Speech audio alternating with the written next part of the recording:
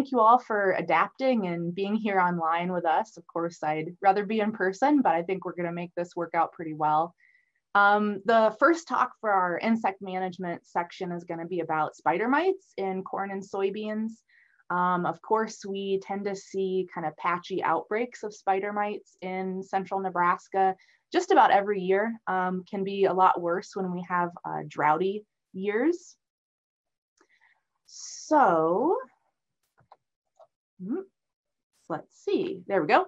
Our session goals for today are going to be first to identify the different spider mites that are found in Nebraska corn and soybeans, to be able to recognize the conditions that favor these outbreaks, and then understand some of our management options that we have for spider mites.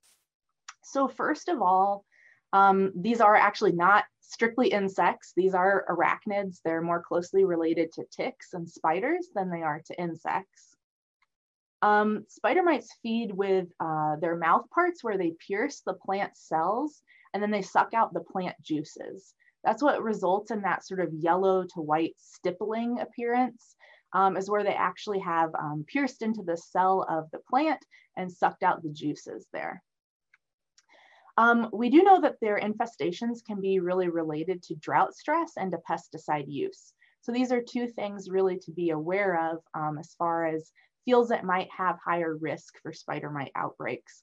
And I'll talk a little bit more about that pesticide use aspect. We do have two species that are found in Nebraska. We have the Banks grass mite. That's the one that's actually being shown in the photo here. You can see eggs. You can see some of the young spider mites and then some of the larger adult spider mites here. We also have the two-spotted spider mite.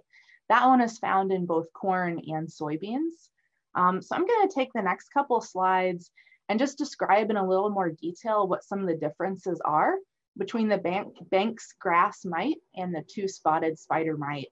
And really, why is it important to know which one you have in your field, so that you can kind of better understand how to manage that mite and what sort of the risks are for developing infestations from those species. So the first thing, of course, is how do you tell them apart? This can be difficult. You probably need a hand lens. You can always send samples to me or to your local extension office. This is something we can definitely help with, is that identification. But for the Banks grass mite, we do tend to see that this darker coloration extends all the way back on the body, whereas the two-spotted spider mite, as the name suggests, the darker coloration is more restricted into just two spots, kind of in the middle of the body. So an important thing to know is that there is this reddish brown mite that you may have seen before. I do think it is increasing a little bit in maybe the last 5 to 6 years in Nebraska. It's called the carmine mite. It is distinct in that it has this dark reddish brown color. And this is considered actually a subspecies of the two-spotted spider mite. So if you have this in your fields, treat this like you would two-spotted spider mite and make sure any products are labeled for two-spotted spider mite. As far as some of the other characteristics, we do see that the two-spotted spider mite tends to produce a bit more of the silk webbing compared to Banks grass mite. The host range is quite different. Banks grass mite is pretty exclusive on grasses, such as corn and sorghum. And then the two-spotted spider mite really has a much broader host range. So it can be on corn and sorghum as well, but also soybeans, dry beans, fruit trees, vegetables, ornamentals, hops, hemp. You can even find it in greenhouses, on house plants in your house. It really can be on a lot of different types of plants. And then the timing can be a bit different for these two different spider mites. The Banks grass tends to appear a bit earlier in the season, and then the two-spotted may appear more mid to late. So from this slide, I just wanted to highlight again the important point of the differences in the host range, whereas Banks grass is really going to be on corn and sorghum, whereas your two-spotted can be on a wider range, corn, sorghum, soy, hops, and hemp, for example. Some more characteristics comparing these two species. Banks grass tends to start mostly on the lower leaves and then move upward as the infestation grows. Two-spotted can be a little bit more variable over the entire plant. The overwintering location is different. So this is important because these spider mites are not overwintering in corn and in soybeans. They're probably moving in from other areas.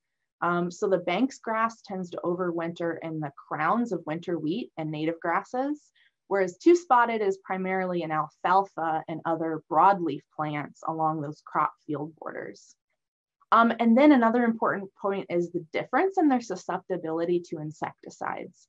So Banks grass mite tends to be fairly susceptible to most commonly used miticides, whereas two-spotted spider mite has developed some resistance. So it's really important to also look at the product labels. If you have two-spotted in particular, make sure that that is on that product label.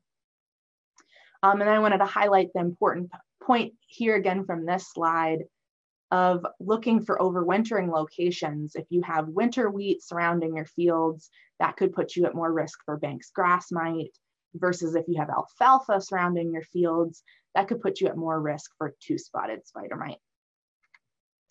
So some corn-specific considerations. Which mite species is present? This is really one of the big ones, right? We said both Banks grass mite and two-spotted spider mite can be found in corn. Is this a sandy pivot? Maybe that leads to droughtier conditions where that crop is drought stressed, which can lead to those infestations really jumping up of spider mites.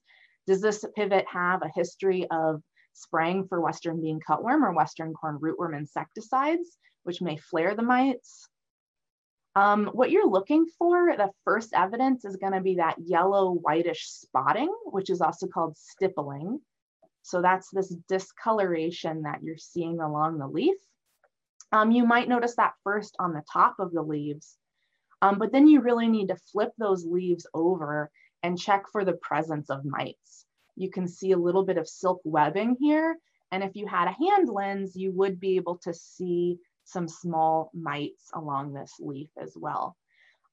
So there are some things like drought and disease that can cause this similar discoloration and stippling.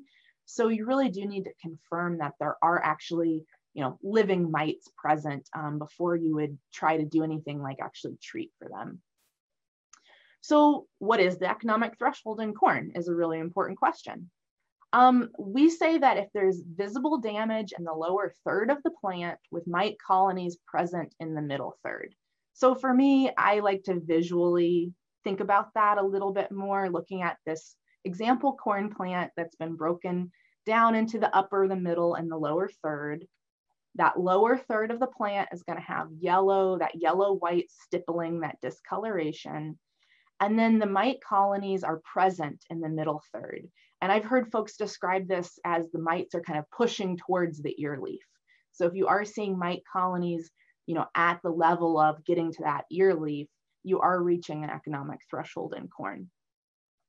However, if you have reached kind of the late R4, the hard dough, there's not going to be an economic benefit from treatment at that point. So there is a point in the season where you've sort of reached a lack of return on your investment in an insecticide treatment at that late in the season. Now, when we're thinking specifically about soybean considerations, two-spotted spider mite is the only species present in soybean. The Banks grass mite is not found in soybeans since it's a broadleaf plant. So you don't have to worry so much about identification there. The two-spotted spider mite does overwinter outside of the field, as was mentioned earlier. And they can be first to colonize the field on its borders, maybe particularly south-facing edges, water-stressed areas. Check those early on for damage symptoms and for mites. It does do a similar type of damage like to corn, where you first see these whitish yellow spots or stippling on the lower leaves, and then it tends to move up higher into the canopy. So what is then that economic threshold in soybeans? I had to read this like 5 times to understand it. So I'm just going to give you sort of the visual breakdown on this soybean plant. This worked better for me. So if we break our soybean plant down again into thirds, the upper, middle, and lower third of the plant, of the canopy, you could think about it. What you want to see to be at economic threshold is heavy stippling. You could have some leaf yellowing and even some leaf loss in the lower third of the plant. That middle third is going to have some stippling present, and also mites are going to be present in that middle third. And then the upper third, you're going to see scattered mite colonies there. So this is the stage where you would need to do a treatment to prevent economic loss from two-spotted spider mites in soybean. So the type of injury that can happen in soybeans, it's similar to corn. This damage can be confused with drought and with foliar diseases. So you want to make sure that there actually are mites present on the corn plant before making any treatment decisions. In soybean particularly, you can choose some spot treatments if there's localized infestations. We want to make sure you check around that local infestation, particularly downwind. And if there are mites present downwind, you want to make sure you treat that area as well. So even though some late season infestations can accelerate soybean senescence and increase pod shattering, you want to be careful about using spider mite treatments later in the season, because some of them do have pretty long pre-harvest intervals, like 21 to 28 days. So just a caution to make sure you're checking your product labels there. So if you do reach these economic thresholds and are considering chemical applications, I think something to keep in mind is that for spider mites, the realistic goal is that you're slowing the rate of population increase. You're not going to be able to come in and completely eliminate every single mite from the population, but you are going to slow their population growth, keep them below that economic damage level. For effective control, spider mites really need to come into contact with that chemical product. And since they are present on the underside of the leaves, you really need to think about using a higher volume application. So as a rule of thumb, 3 gallons per acre or higher, 15 gallons per acre or higher, for air and ground, but really check the label because some of the products recommend even higher. I saw, I think 25 gallons per acre for ground application on one of the labels I was recently looking at. And that's really, you have to get that product to the underside of the leaves where those mites are present to be effective.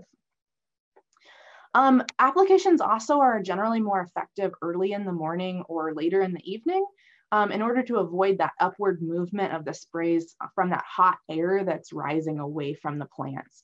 And again, that's because of the location of the mites, right? They're going to be underside of leaves. They're going to be, lower down on the plant, and you need the product to get to where they are. So this is something that, I'm not going to be able to go through the whole table, of course, with you guys. And so I hope you'll be able to refer to the slides later for this. But there are quite a few different modes of action of miticide product options out there. Some of the first are some of our kind of bigger chemical insecticide groups. 1B, the organophosphates, 3A, the pyrethroids. This includes things like dimethoate, chlorpyrifos, bifenthrin. There's some products that are a mixture of these two. They have an organophosphate and a pyrethroid together in the product. I'm not going to go into the detail on it now. Samantha Daniel in our next talk is going to share with you some more information about availability of chlorpyrifos products, but they are going to be less available. So that's why I've put an asterisk here next to a few of our chlorpyrifos products. These are generally labeled for both corn and soybean, but something to think about, all of these products, our organophosphates and our pyrethroids, is that they, it's very difficult to kill the mite eggs using these products. So they are targeting the immature mites and the adult mites, but not killing the eggs. However, these products do remove the natural enemies, those beneficials that are out there. So you can sometimes see infestations recurring in 7 to 10 days because those eggs hatch and then there's no good guys there to eat them. The next group of products are from our group 6 and 12C. This would include things like agromech and comite. This is something to check your labels, make sure it's labeled for the crop that you are needing it. These again target the active stages of the mite as well. So they do not kill the eggs, but they do kill the immatures and the adults. And then our final two groups are 10B and 23. These would include products like Zeal, Oberon, and Onager. And again, just check to see which crops they're labeled in. And these are different because they are actually active against the eggs and the immatures. And so they are killing the eggs, they're killing the immatures. Zeal and Onager are not killing adults. Oberon has some activity against adults, but it's not as good as it is against eggs and immatures. So that's something to be aware of too, is like, what is the structure in your field? Do you have a lot of eggs right now? Do you have a lot of adults right now? And maybe choosing your product based on what that looks like.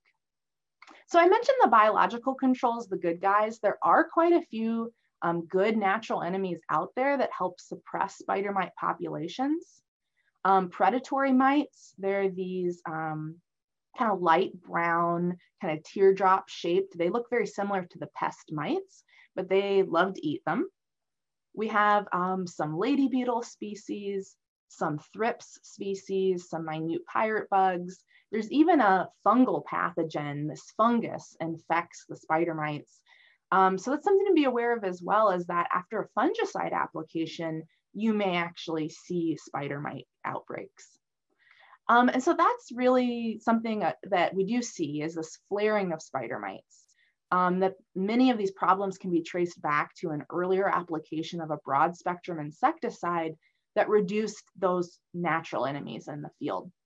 So just something to be aware of is really scouting for and looking for the presence of spider mites if you're going to be doing, say, a Western bean cutworm or Western corn rootworm targeting insecticide application.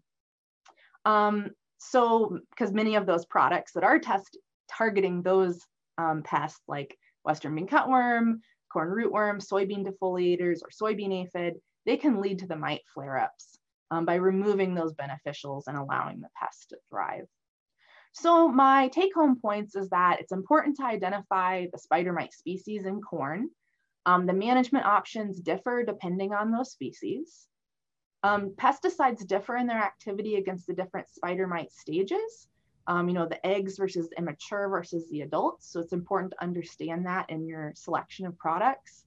And it's critical to think about avoiding unnecessary broad spectrum insecticide applications early in the season that can lead to those later season mite outbreaks.